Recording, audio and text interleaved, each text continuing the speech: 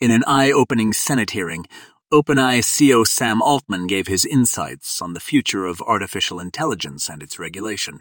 The hearing addressed the need to balance innovation with public safety, and Altman's testimony shed light on the importance of responsible AI development and oversight. As the world continues to advance in technology, it is crucial to stay aware of the potential risks and benefits of AI and ensure that regulations are in place to protect society.